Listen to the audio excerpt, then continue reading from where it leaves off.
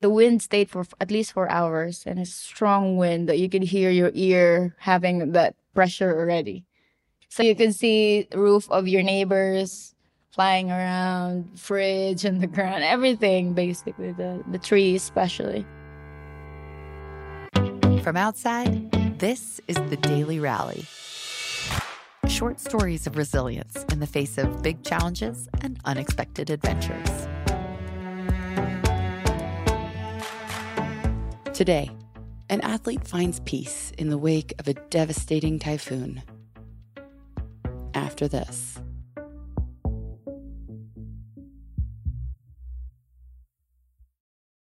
My name is Jennifer Logronio, and I'm currently residing in Siargao Island of the Philippines. I was born in Davao.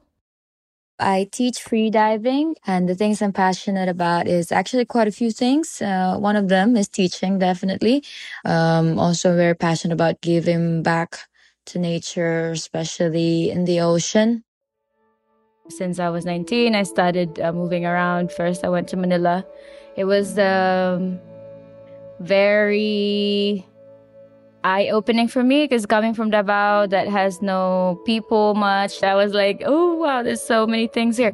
But then after a couple of years working there, and I said to myself, I can't do city living anymore.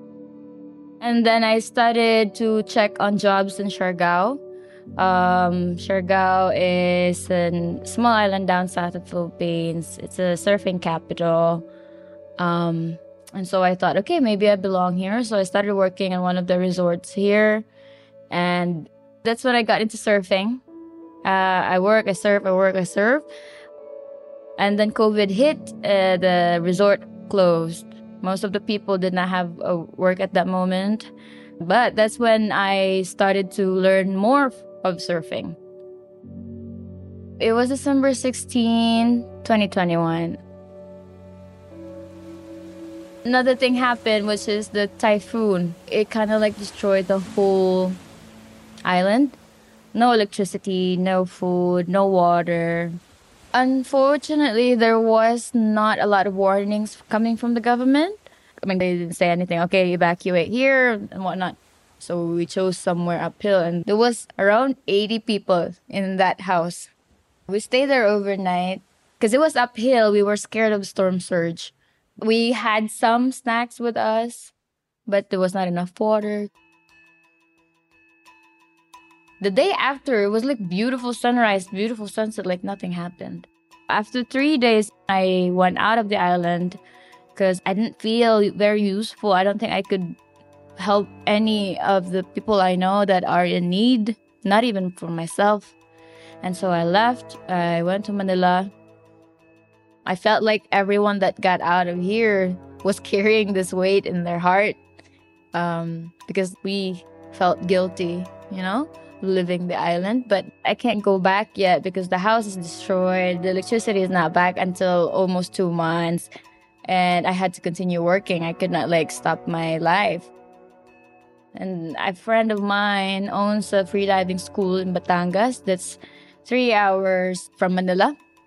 It's a really nice spot for swimming, freediving, a lot of corals. I was not that interested. I was thinking, okay, I just go down and go up and that's it. And what else? That was my thoughts. And so I did, and I was like, oh, it's actually really challenging. Holding your breath with all the movements you need to do and equalization in the ears, it kind of made me thought, oh, actually, it's not easy. The challenge I had was my breath hold and the equalization, basically the two big factors in free diving for you to go deeper. I started 30 seconds breath hold and could barely reach to 3 meters.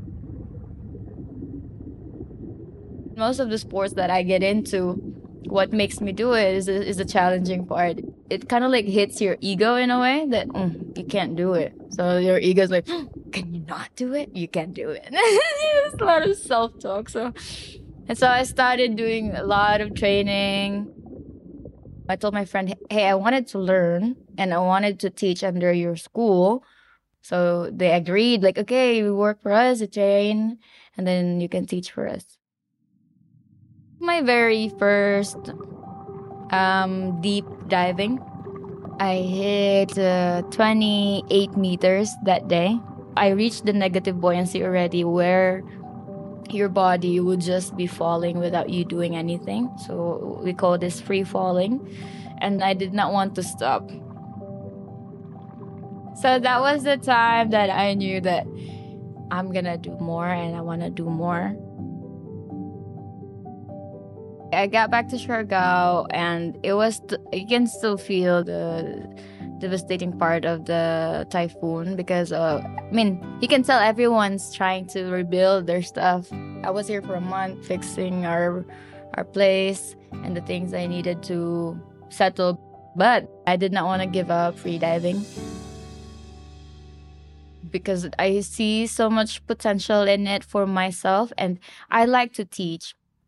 So I have all these big thoughts that, okay, so I'm going to have a school in Siargao for freediving. And then if I get a fund, I'm going to teach all the locals. And then this and so on and so forth. Freediving kind of like changed my perception in life. You learn a lot in freediving, the technicality of it. But the thing is that you can also apply it off water, like being patient, like calming down, like relaxing. If off water, let's say if you have an argument with your boyfriend or whatnot, and you kind of like step back, relax first, and then speak. Before, I am very impulsive type, but not much patient. The thing is that it kind of makes me wonder. I don't have a lot of patience to other things, but I have patience to do my training. So it kind of like made me thought that maybe I have that patience inside of me. I told this to myself, okay, that typhoon was a good thing and a bad thing. A bad thing because it destroyed my island and my home. But then it was a good thing because I found something that I would never have found if it didn't happen. I was directed to that. I was directed to freediving. I found peace in freediving for sure. I did not need to see anything, corals or fish. It's just the feeling that the water is accepting you being there, not spitting you out. I'm already too grateful for it.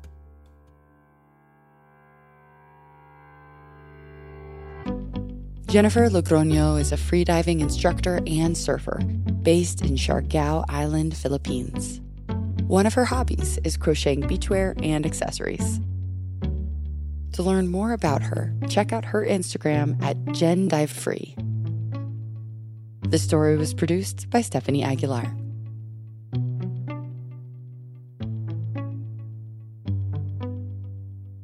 We want to hear your stories. Please nominate the people in your life who found a way to rally.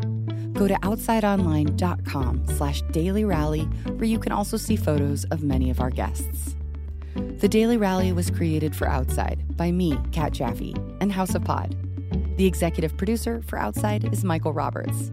Additional production and script editing by Marin Larson. Our audio editors are Kevin Seaman and Benny Beausoleil. And our music is composed by Louis Weeks. We appreciate our Outside Plus members who make this show possible. If you're not already a member, you can join us at outsideonline.com/podplus. Thank you for listening.